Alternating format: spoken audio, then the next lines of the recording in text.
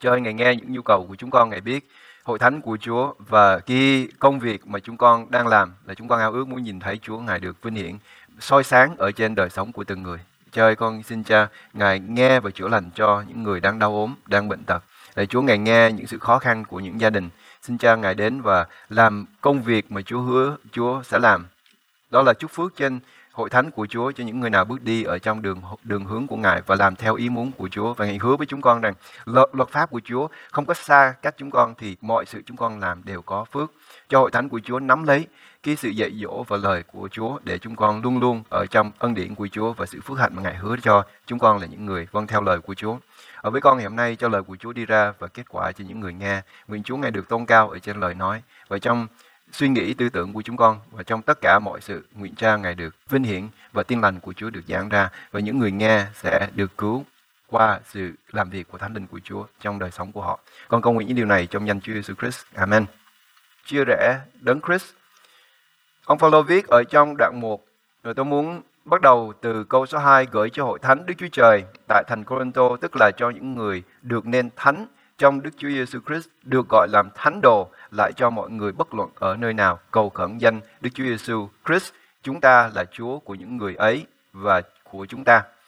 Ông Phao-lô ông viết đây cho những người được gọi là thánh, những người đã nên thánh. Ở đây nói là nên thánh, được gọi làm thánh đồ ở trong Chúa. Hội thánh của chúng ta là sự hội họp của những người nên thánh, những người thánh đồ của Chúa. Và ông Phao-lô ông viết điều này để ông muốn dẫn đến điều mà ông muốn nói đầu tiên ở trong lá thơ viết cho hội thánh ở tại Cô-rinh-tô. Đó là Đấng Christ không thể nào bị phân rẽ ra được. Chúng ta có thể chia rẽ nhau, nhưng khi chúng ta chia rẽ nhau ở trong hội thánh của Chúa thì thân thể của Đấng Christ bị phân rẽ ra. Và ông Phao-lô ông nói rằng Chúa không thể nào bị chia rẽ ở trong thân thể của Ngài. Trong câu số 13, Đấng Christ bị phân rẽ ra sao? Đây không phải là Chúa Giêsu của chúng ta, đầu của chúng ta bị phân rẽ. Bởi vì ngay cả ở trong cái chết của Chúa, ba ngôi Đức Chúa Trời vẫn là một. Nhưng đây nói đến cái thân thể của Đấng Christ. Vì vậy, ông Phao-lô nói, có phải Phao-lô đã chịu đóng đinh trên cây thập-tự cho anh em? Nói đến cái thân thể của Chúa, không thể nào bị phân rẽ ra. Hay là anh em đã nhân danh Phao-lô mà chịu phép báp-têm? Chúng ta đã không có tên nào khác ngoài khi tôi hoặc là bất cứ người nào làm phép báp-têm cho những người ở trong hội thánh phổ thông của Chúa đều làm phép báp-têm ở trong danh Đức Chúa Cha, Đức Chúa Con và Đức Chúa Thánh Linh. Như vậy thì nếu chúng ta được làm phép báp-têm ở trong thân thể của Đấng Christ, và nếu chúng ta là thân thể của Đấng Christ qua cái báp-têm và qua sự hy sinh của Chúa Giêsu, thì thân thể của Chúa nếu có sự phân rẽ thì chúng ta không có ở trong thân thể của Đấng Christ. Và nói ngược lại thì ở trong thân thể của Đấng Christ có sự hiệp nhất, không thể nào có sự phân rẽ được. Và ngày hôm nay tôi muốn nói đến điều này bởi vì nếu chúng ta muốn đi tới, nếu hội thánh của Chúa muốn tăng trưởng ở trong sự suy nghĩ và trong cái cách sống thuộc linh, thì mình cần phải đồng ý về những điều mà chúng ta đã học ở trong Kinh Thánh và chúng ta cùng nhau bước tới để đạt tới sự trọn lành ở trong Đấng Christ. Nếu chúng ta có sự bất đồng ý kiến, ở trong hội thánh sẽ có bất đồng ý kiến, nhưng sự bất đồng ý kiến đó không thể nào đem sự phân rẽ ra được. Và chúng ta không phải để chịu đựng nhau, nhưng để chúng ta cùng đi đến ở trong sự hiểu biết lời của Chúa và nhìn thấy và hiểu được. Nếu chúng ta không biết, nếu chúng ta chưa hiểu thì chúng ta cần phải hiểu. Còn nếu không, hội thánh của Chúa sẽ đứng một chỗ hoài và mình sẽ không vượt qua được cái trạng thái mình đang đứng. 5 năm qua, chúng ta chưa đi đến đâu hết. Và tôi nhìn tới 5 năm tới đây và tôi đặt câu hỏi rằng mình sẽ đi đến đâu? Làm thế nào để mình đi tới? Chúng ta cùng không đồng một ý, cùng không đồng một hướng, cùng không đồng một sự giải nghĩa của lời của Chúa. Nếu tôi giải nghĩa lời của Chúa theo như cái sự giải nghĩa của Kinh Thánh mà hội thánh của chúng ta không đồng ý, thì tôi không nên giảng lời của Chúa. Nhưng nếu tôi giảng đúng mà hội thánh của Chúa vẫn còn phân rẽ, thì câu hỏi rằng mình có làm theo lời của Chúa hay không? Lời của Chúa nói và chúng ta có sẵn sàng để tin và để làm theo. Nếu tôi làm sai, nếu tôi giảng sai lời của Chúa, thì tôi sẽ đứng trước mặt Chúa và trả lời điều đó. Nhưng nếu hội thánh tôi giảng lời của Chúa và đây là lời sự thật mà được giảng ra, và nếu chúng ta không nghe lời và làm theo lời của Chúa thì chúng ta sẽ không đi đến đâu hết. Trong 5 năm tới đây, trong 10 năm tới đây, chúng ta vẫn vậy. Và nếu tôi không có khả năng để làm điều này thì tôi cần phải đứng qua một bên để cho một người khác để hướng dẫn hội thánh của Chúa. Hội thánh của Chúa được thiết lập dựa trên nền tảng của những gì mà Chúa Giêsu đã dạy và những gì Chúa Giêsu đã làm. Công tác của hội thánh của Chúa là để chúng ta hiểu những điều Chúa Giêsu đã dạy và những điều Chúa Giêsu đã làm. Và công tác của người giảng dạy trong hội thánh là để phân tích và giải nghĩa lời của Chúa để cho chúng ta cùng nghe và chúng ta cùng một hướng để chúng ta tiến tới. Nếu hội thánh của Chúa không có cùng một hướng đi thì chúng ta sẽ không đi đâu hết. Mình sẽ đứng một chỗ, mỗi người đi một ngã và cuối cùng không ai đến đâu hết. Hội thánh của Chúa phải thay đổi. Bởi vì sự tái sinh là khởi đầu của một cuộc sống mới ở trong Chúa. Mình có thể nói mình đã được tái sanh rồi, bây giờ mình không cần thay đổi nữa. Thì tôi không dạy điều đó, và nếu chúng ta không tin điều đó thì chúng ta không tin Kinh Thánh. Hội thánh của Chúa đi từ vinh hiển đến vinh hiển, chứ không thể nào đứng một chỗ và nghĩ rằng cái sự vinh hiển đó là đã đầy trọn rồi. Nhưng sự vinh hiển đó là khi chúng ta bước đi với Chúa và sự vinh hiển của Chúa được bày tỏ ra. Ma-thi-ơ đoạn 18 câu 3: Quả thật ta nói cùng các ngươi, nếu các ngươi không đổi lại và nên như đứa trẻ thì chẳng được vào nước thiên đàng đâu. Trước đây chúng ta có một cái vị trí của suy nghĩ của chúng ta. Và khi Chúa đến, khi Chúa giảng cho những người ở trong xứ Juda lúc bấy giờ, thì có những người họ không muốn thay đổi. Vì vậy Chúa mới nói nếu các ngươi không thay đổi và trở nên như con trẻ. Cái sự thành hình để trở nên như con trẻ có nghĩa là một đứa trẻ, cái tâm trí của nó chưa có trưởng thành để nó có sự suy nghĩ đứng đắn.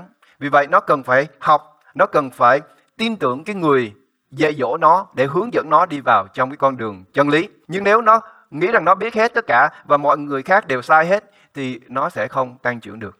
Nhưng nếu chúng ta không đổi lại, nếu chúng ta không biến đổi và không biến đổi mỗi một ngày thì chúng ta sẽ không đi vào trong sự chọn lành của sự hiểu biết Đấng Christ.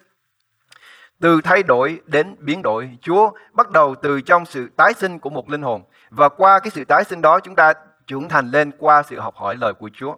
Ở đây tôi muốn dừng lại và nói điều này.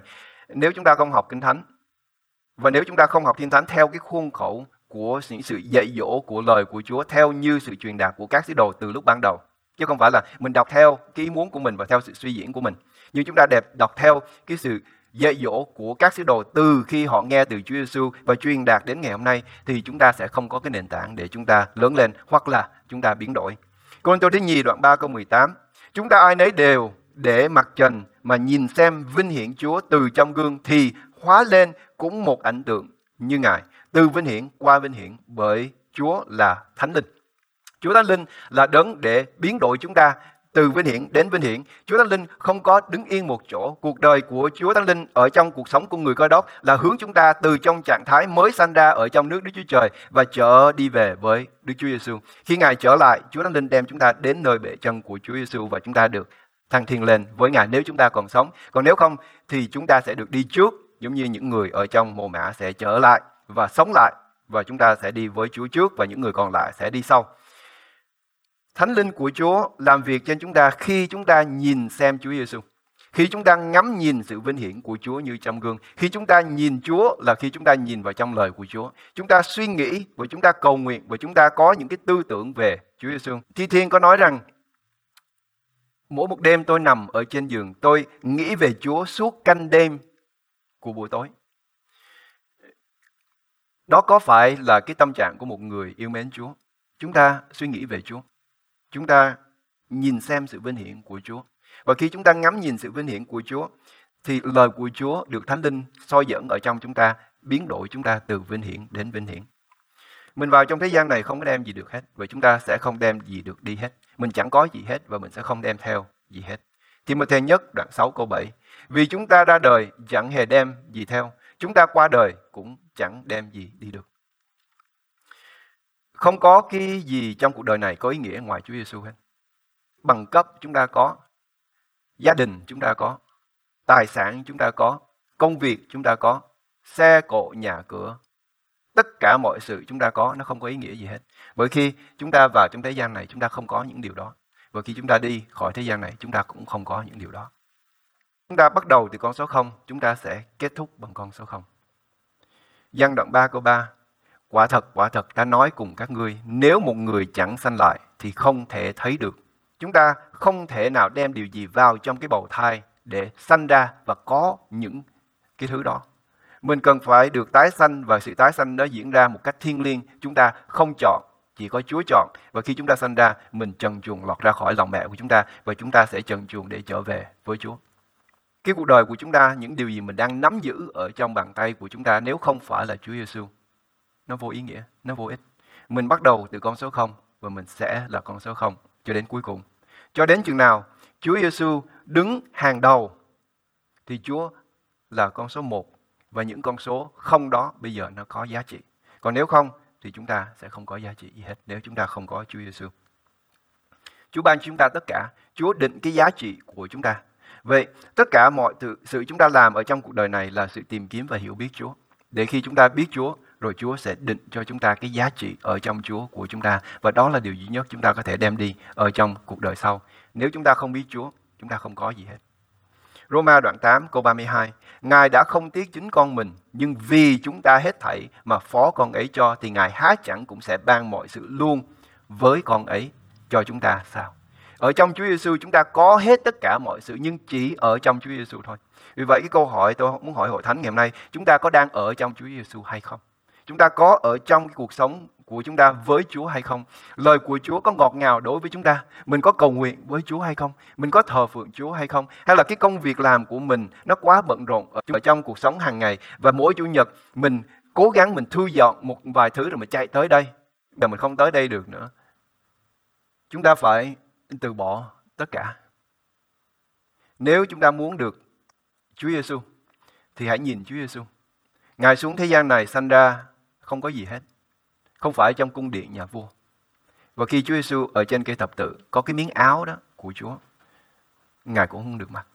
Họ lấy cái áo đó họ chia ra ở dưới thập tự giá. Chúa nói đầy tớ sẽ không hơn chủ mình. Họ đối xử với chủ như thế nào thì họ cũng sẽ đối xử với chúng ta như vậy. Mình có sẵn sàng để sống cuộc sống đó không? Đó là tin lành. Tin lành là sự hy sinh của Chúa Giêsu cho những người có tội. Tin lành là sự bẻ gãy mối quan hệ giữa Đức Chúa Con với Đức Chúa Cha khi Ngài chết trên cây thập tự. Khi cái sự chia rẽ đó xảy ra, Ngài chết, 3 ngày sau Ngài sống lại. Và sự sống lại của Chúa hàn gắn cái mối quan hệ của chúng ta với Đức Chúa Cha. Phải có sự chết thì mới có sự hàn gắn của những kẻ có tội. Đó là tin lành. Sự tin lành là chúng ta không phải chết cái chết đó. Sự phân rẽ chúng ta ra khỏi Đức Chúa Trời đời đời. Nhưng tin lành là Chúa Giêsu đã chết đi, đã sống lại, đã phải phân rẽ ra khỏi Đức Chúa Cha. Và khi Chúa Giêsu chết trên cây thập tự, lời của Chúa nói như thế này: trời đất gầm thét và những kẻ ở trong mồ mả sống dậy. Chưa bao giờ ở trong lịch sử của tạo hóa mà Chúa Giêsu bị phân ra khỏi Đức Chúa Cha. Chỉ khi Chúa lấy tội lỗi của chúng ta trên thân thể của Ngài. Như vậy thì tôi hỏi, những cái mà chúng ta đang nắm giữ lấy, nó không có trị đời đời, nó có ý nghĩa khi so với Chúa Giêsu đã chết thay cho chúng ta hay không? Luca đoạn 14 câu 33. Như vậy, nếu ai trong các ngươi không bỏ mọi sự mình có, thì không được làm môn đồ ta. Đối với tôi và đối với tin lành mà tôi giảng, chúng ta không có chọn Chúa. Chúa chọn chúng ta. Chúng ta có thể biết được cái tiêu chuẩn của một người mà Chúa chọn. Chúa có thể chọn 11 sứ đồ, cộng thêm một sứ đồ mà sẽ phản bội Chúa. Đó là quyền của Chúa. Chúa có biết trước không? Ở trong Kinh Thánh nói Chúa đã biết trước, nhưng Chúa chọn. Chúa chọn người xấu và người tốt. Chúa chọn người giàu có và người nghèo nàn. Chúa chọn người tốt và người phản bội. Đó là quyền của Chúa. Nhưng những người muốn đi theo Chúa, ở trong cái sự kêu gọi đó, không phải Chúa không biết ai sẽ không đi theo Ngài. Nhưng có người nói với Chúa, để cho tôi về chôn cất cha mẹ của tôi. Thì Chúa nói, ai tra tay vào trong cái cày mà quay lại thì không xứng đáng cho nước thiên đàng. Có một cái mức tối thiểu mà con người của chúng ta hiểu được. Đó là mình muốn đi theo Chúa thì mình cần phải bỏ hết mọi sự để đi theo Chúa. Nhưng nếu chúng ta là người mà không dám và không sẵn sàng để bỏ mọi sự để đi theo Chúa, thì nó dễ để cho Kinh Thánh kết luận họ không phải là môn đồ của Chúa. Nhưng không phải tất cả mọi người đi theo Chúa đều là môn đồ của Chúa, như chúng ta đều biết hết. Như vậy thì ở trong những hạng người đó chỉ có một số người mà Chúa biết, Chúa chọn, và những người đó sẽ được cứu. Chúng ta không biết. Nhưng điều nó đem chúng ta đến gần hơn với Chúa khi Chúa nói với những người nghe Chúa: nếu sự công bằng của các ngươi không bằng sự công bằng của người Pha-ri-si hoặc hơn người Pha-ri-si, thì ngươi sẽ không vào được trong nước thiên đàng. Rồi Chúa nói như thế này: hãy xem và làm theo những điều mà họ dạy, nhưng đừng làm theo những điều mà họ làm. Điều đó nói với chúng ta điều này, Chúa Giêsu đặt để những người ở trong cái cuộc sống của chúng ta để hướng dẫn thuộc linh của chúng ta. Họ có thể dạy lời của Chúa, nhưng khi lời của Chúa đi ra thì chúng ta có trách nhiệm để làm chọn những điều mà Chúa dạy dỗ chúng ta. Khi chúng ta sống ngược lại với lời của Chúa, khi chúng ta sống ở trong tội lỗi, khi chúng ta sống ở trong trái ngược lại, có thể là bởi vì sự hiểu biết sai lầm hoặc là có thể là sự ngây thơ, chúng ta phải chịu trách nhiệm. Và những người nào đi theo Chúa và được Chúa chọn thì tôi không biết, nhưng những người nào không đi theo Chúa thì chúng ta đều biết.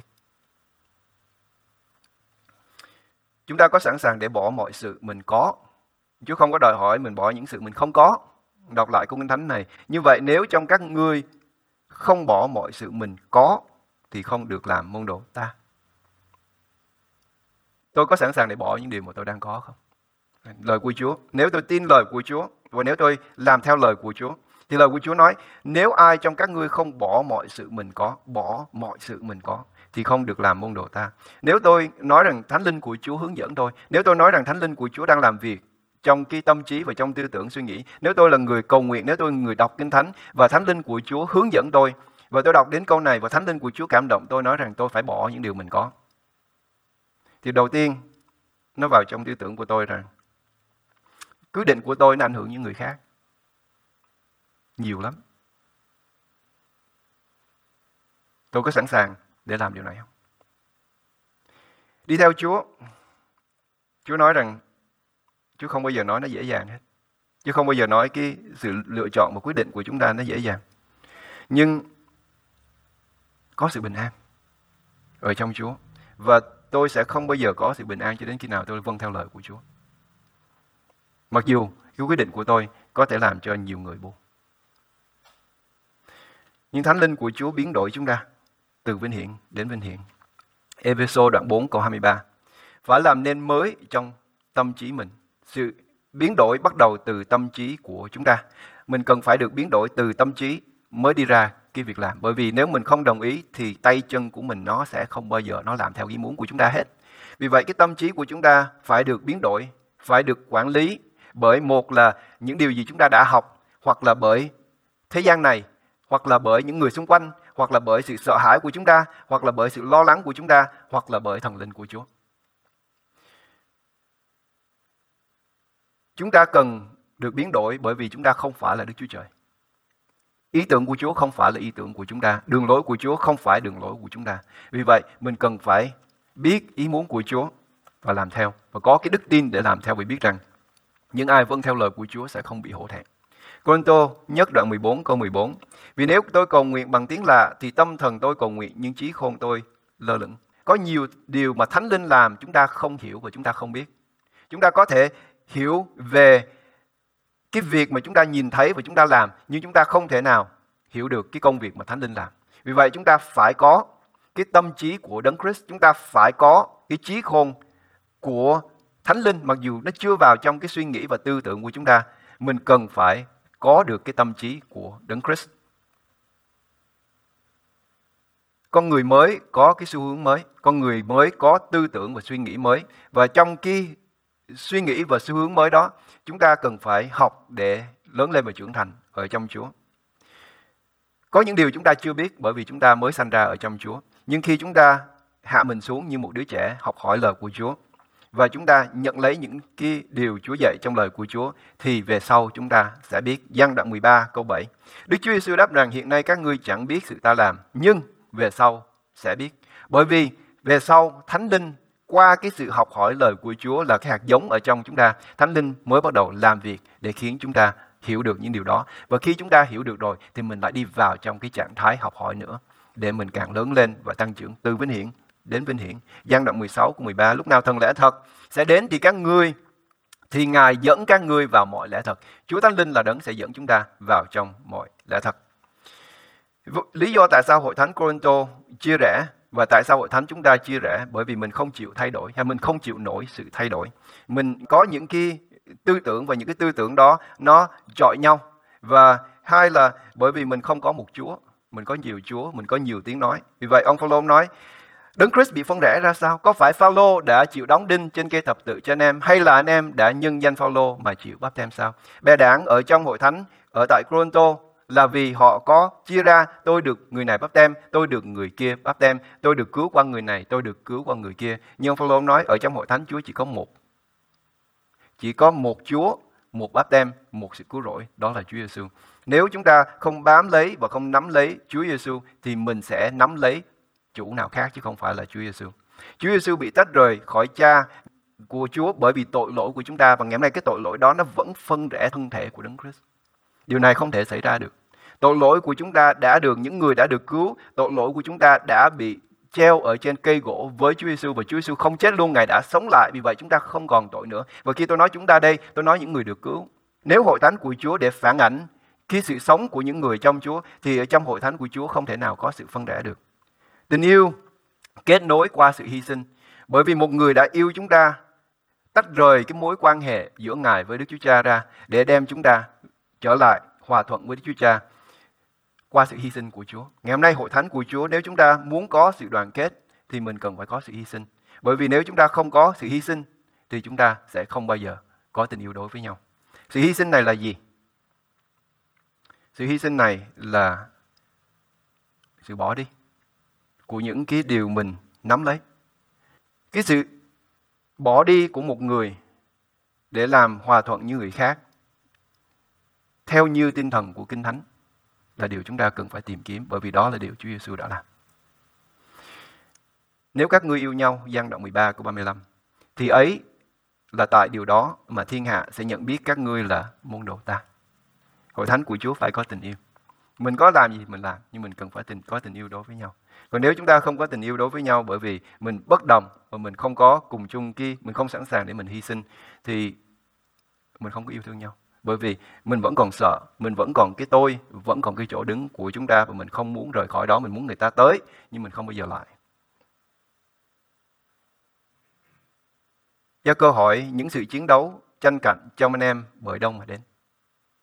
Gia Cơ đoạn 4 câu 1. Há chẳng phải từ tình dục anh em vẫn hay tranh chiến trong quan thể mình sao? Mọi sự tranh chấp đến bởi vì mình không thỏa lòng. Mình không thỏa lòng bởi vì mình nghi ngờ. Mình nghi ngờ bởi vì mình không tin. Thi-mô-thê đoạn 6 câu 5 đến câu 6. Cũng những lời cãi lẽ hư không của những kẻ có lòng hư xấu, thiếu mất lẽ thật, coi sự tin kính như là nguồn lợi vậy, và sự tin kính cùng sự thỏa lòng ấy là một lợi lớn. Chúng ta sẽ vào trong sự yên nghỉ của Chúa. Chúng ta sẽ vào trong cái cuộc sống bình an ở trong Chúa, mặc dù chúng ta có thể không có gì hết. Nếu chúng ta có sự tin kính, sự thỏa lòng sẽ đến khi cuộc sống của chúng ta thánh hóa và tin kính ở trong Chúa. Đừng coi mình quá quan trọng.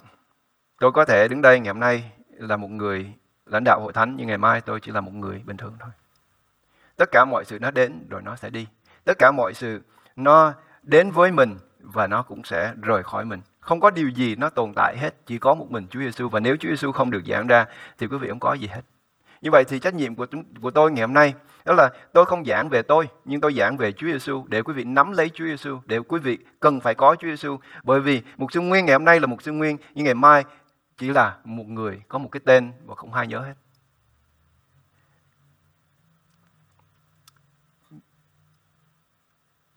Tôi phải coi tất cả mọi sự là cái tiến triển của Chúa qua hội thánh của Ngài và bày tỏ sự hiểu biết của Chúa.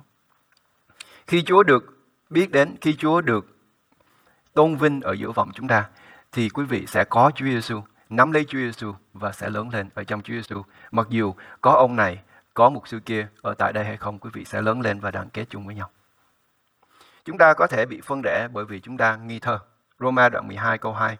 Đừng làm theo đời này, nhưng hãy biến hóa bởi sự đổi mới của tâm thần mình, để thử cho biết ý muốn tốt lành, đẹp lòng, trọn vẹn của Đức Chúa Trời là thế nào. Cái tâm trí của chúng ta cần phải được biến đổi. Nhưng làm sao cái tâm trí của chúng ta được biến đổi nếu chúng ta không học lời của Chúa? Nếu tôi hỏi hội thánh của Chúa ngày hôm nay, chúng ta bỏ bao nhiêu thời gian ra để mỗi một ngày để chúng ta đọc lời của Chúa, để chúng ta cầu nguyện? Không phải cái khoảng thời gian đó nó định đoạt cái sự hiểu biết của chúng ta ở trong Chúa, nhưng mình bỏ thời giờ của mình làm công việc gì nó nói đến cái tầm quan trọng của công việc mà mình làm hoặc là mình không làm. Lời của Chúa đến để thay đổi tâm trí của chúng ta, nhưng chúng ta sẽ không hiểu lời của Chúa nếu chúng ta không có sự dạy dỗ đúng. Tôi không thể nào mở lời của Chúa ra và tôi nói rằng tôi đọc và tôi hiểu được. Tất cả mọi sự tôi đọc phải có sự hướng dẫn thì tôi mới hiểu. Tại vì có một người cầm cuốn Kinh Thánh giống như cuốn Kinh Thánh của tôi, gõ cửa nhà của quý vị. Vào trong đó, họ có thể giảng về lời Kinh Thánh, nhưng họ giảng về Jehovah Witness. Nó tùy theo cái truyền thống của sự giảng dạy của lời của Chúa. Một là chúng ta nhận lấy sự thật, hai là chúng ta nhận lấy sự giả dối. Không phải là bởi vì tôi đọc Kinh Thánh là tự nhiên tôi có được cái sự hiểu biết. Nhưng tôi đọc Kinh Thánh theo như cái truyền thống và sự dạy dỗ của các sứ đồ truyền đạt lại, thì lúc đó tôi mới có được. Và tôi hy vọng là tôi có được đức tin ngay thẳng ở trong và theo như ý muốn của lời của Chúa. Và phải để cho lời của Chúa thay đổi chúng ta.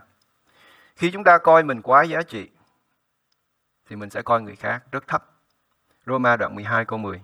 Hãy lấy lòng yêu thương mềm mại mà yêu nhau như anh em, hãy lấy lẽ kính nhường nhau.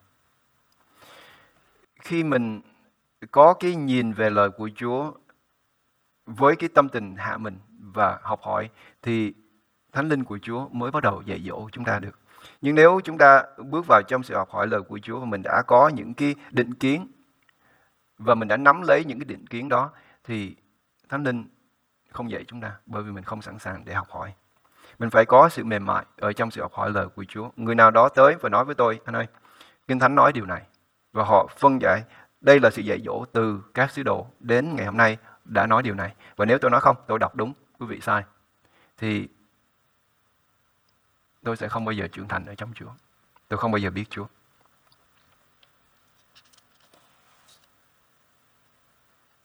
Sự nghi thơ dẫn đến sự tranh cạnh. Philip đoạn 2 câu 3. Chớ làm sự chi vì lòng tranh cạnh hoặc vì hư vinh, nhưng hãy khiêm nhường, coi người khác như tôn trọng hơn mình. Lời của Chúa đến để uốn nắn chúng ta. Và nếu mình nghĩ mình là một cái bình đẹp đã hoàn tất rồi, thì cái đất sét bôi lên trên cái bình đó sẽ làm cho mình khó chịu. Nhưng nếu chúng ta có cái tinh thần rằng mình chưa có hoàn hảo, cái bình nó chưa có xong, thợ gốm vẫn còn đang làm việc, thì khi đất sét mới nó vào đó thì chúng ta sẽ nhận lấy. Mặc dù nó đau, mặc dù nó khó chịu, chúng ta sẽ nhận lấy và chúng ta sẽ trở nên hoàn hảo hơn ở trong sự nên thánh của chúng ta ở trong Chúa. Hiệp một ở trong Chúa là gì? Tôi sẽ dùng lời của Phao-lô để chia sẻ cho hội thánh của Chúa. Đoạn 4, Ê-phê-sô đoạn 4 câu 3 đến câu 7. Ông Phao-lô nói dùng dây hòa bình mà giữ gìn sự hiệp một của Thánh Linh. Sự hiệp nhất đến bởi Thánh Linh chứ không phải đến bởi bất cứ người nào hết. Chỉ có một thân thể, một Thánh Linh như anh em, bởi chức phận mình đã được gọi đến một sự trông cậy mà thôi. Chỉ có một Chúa, một đức tin, một phép báp-têm. Chỉ có một Đức Chúa Trời và một Cha của mọi người. Ngài là trên cả mọi người, giữa mọi người và ở trong mọi người. Nhưng đã ban ân điển cho mỗi một người trong chúng ta theo lượng sự ban cho của Đấng Christ. Ở trong thân thể của Chúa chỉ có một báp-têm. Trong thân thể của Chúa chỉ có một chủ, một Chúa, một đức tin, không có hai. Mọi người ở trong thân thể của Chúa cùng một hướng, cùng một sự dạy dỗ của lời của Chúa và chúng ta cùng đi theo. Còn nếu không, mình có nhiều Chúa, mình có nhiều báp-têm, mình có nhiều đức tin thì mình sẽ không đi tới được. Nhưng chúng ta phải quay trở về ở trong lời của Chúa, để lời của Chúa là điều để làm giải bày tất cả mọi sự xích mích ở trong hội thánh của Chúa. Nhưng nếu chúng ta không đọc lời của Chúa thì mình không có căn cứ nào đâu. Không có căn bản, cũng không có căn cứ để chúng ta có thể có được một cái hướng đi với nhau. Nhưng ở trong hội thánh có nhiều sự ban cho khác nhau. Có những người sẽ được ban cho những cái ân tứ khác nhau và chúng ta tôn trọng nhau qua những cái ân tứ đó. Nhưng hội thánh của Chúa chỉ là một thôi. Mình không thể nào có nhiều sự dạy dỗ khác nhau, mình không thể nào có nhiều hướng khác nhau được. Và tất cả mọi sự dạy dỗ ở trong Kinh Thánh phải đến từ lời của Chúa, và chỉ có lời của Chúa mới kết hiệp chúng ta lại với nhau. Tôi không phải nói lời của Chúa ở đây là khi chúng ta đứng đây chúng ta đọc Kinh Thánh không thôi, nhưng sự giải nghĩa của lời của Chúa dựa trên hội thánh của Chúa đã giải nghĩa từ lúc sứ đồ, từ những người đã nghe từ Chúa và họ dạy lại, và những người nghe họ cho đến ngày hôm nay. Đó là điều tôi nói. Như vậy, cái trách nhiệm của tôi là gì? Những điều mà tôi dạy cho hội thánh của Chúa ngày hôm nay, tôi có thực hiện cái sự điều tra để xem được coi lời giảng dạy của tôi nó có xứng hợp với lại sự giảng dạy của các sứ đồ từ lúc ban đầu hay không. Còn nếu tôi không làm được điều đó thì tôi không nên làm mục sư. Tại vì người dạy lời của Chúa cần phải hiểu biết lời của Chúa. Và chúng ta phải có một cái truyền thống giảng dạy. Còn nếu không, mình căn cứ vào đâu? Ngày hôm nay tôi nói điều này, ngày mai tôi nói điều khác. Cô-rinh-tô nhất đoạn 1 câu 13. Đấng Christ bị phân rẽ ra sao? Có phải Phao-lô đã chịu đóng đinh trên cây thập-tự thế cho anh em, hay là anh em đã nhân danh Phao-lô chịu phép báp-têm sao? Có hai điều tôi muốn kết thúc ở tại đây. Thứ nhất là chịu đóng đinh. Tôi không có chịu đóng đinh cho quý vị. Đấng Christ đã bị đóng đinh cho quý vị. Sự chết của Chúa hiệp chúng ta lại với nhau. Trong Roma đoạn 14 câu 9. Đấng Christ đã chết và sống lại, ý là làm Chúa của kẻ chết và kẻ sống. Tôi không phải là Chúa. Chức vụ và cái trách nhiệm của tôi ở trong hội thánh này là để hướng dẫn hội thánh đi đến với Chúa. Nhưng Chúa là Chúa. Chúa là chủ. Chúa là đấng chúng ta cần phải nắm lấy. Và nếu tôi không trao Chúa cho quý vị nhìn thấy một cách rõ ràng, tôi không mở cái cánh cửa đó ra để chúng ta nhìn thấy Chúa rõ ràng, thì tôi không có nên ở trong cái chức vụ mà tôi đang đứng. Nhưng nếu Chúa làm chủ thì chúng ta sẽ, mặc dù mình ở bất cứ nơi nào, mình đi bất cứ nơi nào, nếu Chúa và cái căn bản của căn cứ về tin lành và sự dạy dỗ của lời của Chúa nó truyền thừa từ các sứ đồ, từ các môn đồ đến sứ đồ đến chúng ta ngày hôm nay, thì chúng ta có ở bất cứ cái phương trời nào, khi mình đến với nhau, mình nói chuyện với nhau, mình cùng một tiếng nói. Tôi có đi đến hội thánh ở trên Canada. Tôi chưa từng gặp cái hội thánh, hôm đó có 800 người ở tại đó. Tôi gặp có lẽ một người ở trong vòng 800 người đó. Nhưng khi tôi bước vào trong cái hội thánh đó, tôi có cùng một cái niềm tin với họ. Chúng tôi cùng nói, cùng một tiếng nói, cùng có một sự hiểu biết về lời của Chúa và đồng ý với nhau. Nhưng rồi, ở trong một cái đơn vị rất nhỏ giống như gia đình của chúng ta, 3 người có 10 ý. Nhưng mình không đi đến đâu được hết. Bởi vì mình không có cái nền móng của lời của Chúa. Một người ở bên Nhật học Kinh Thánh theo sự truyền thừa của các môn đồ cho đến ngày hôm nay. Và nếu chúng ta ở tại hội thánh này, chúng ta cũng làm điều đó. Và khi cái hội thánh đó, hai bên gặp nhau, thì chúng ta cũng cùng một tiếng nói. Tại vì lời của Chúa không thay đổi. Sự giảng dạy và sự giải nghĩa lời của Chúa không thay đổi. Nhưng nếu chúng ta muốn giảng dạy lời của Chúa và suy diễn lời của Chúa theo cái ý muốn của chúng ta, thì mình có thể đi xuống dưới đường mà ngay cả trong hội thánh mình cũng không đồng ý. Tại vì mình căn cứ vào đâu? Báp-têm đem chúng ta vào trong hội thánh của Chúa, trong thân thể của Đấng Christ. Và khi chúng ta ở trong thân thể của Đấng Christ thì chúng ta là một với nhau.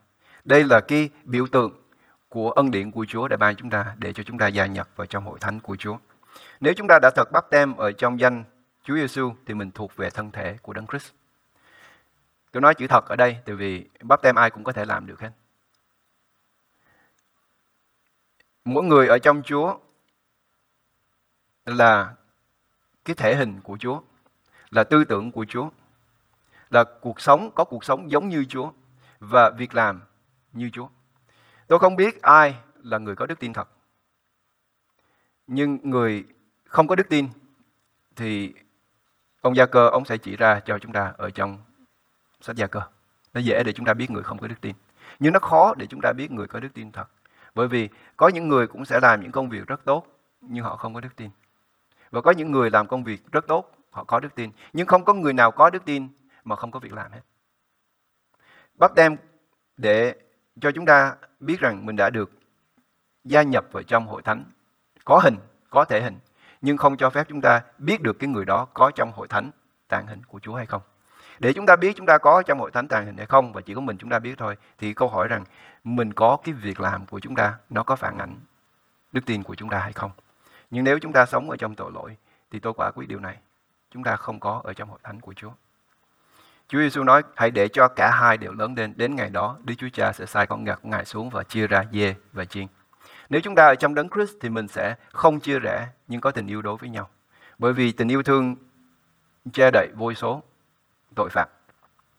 Giăng đoạn 13 câu 35, nếu các ngươi yêu nhau thì ấy là tại điều đó mà thiên hạ sẽ nhận biết các ngươi là môn đồ ta. Thì mình có phải là môn đồ của Chúa hay không?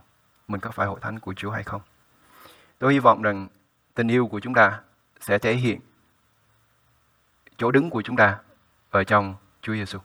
Chúng ta cùng đến với Chúa trong sự cầu nguyện.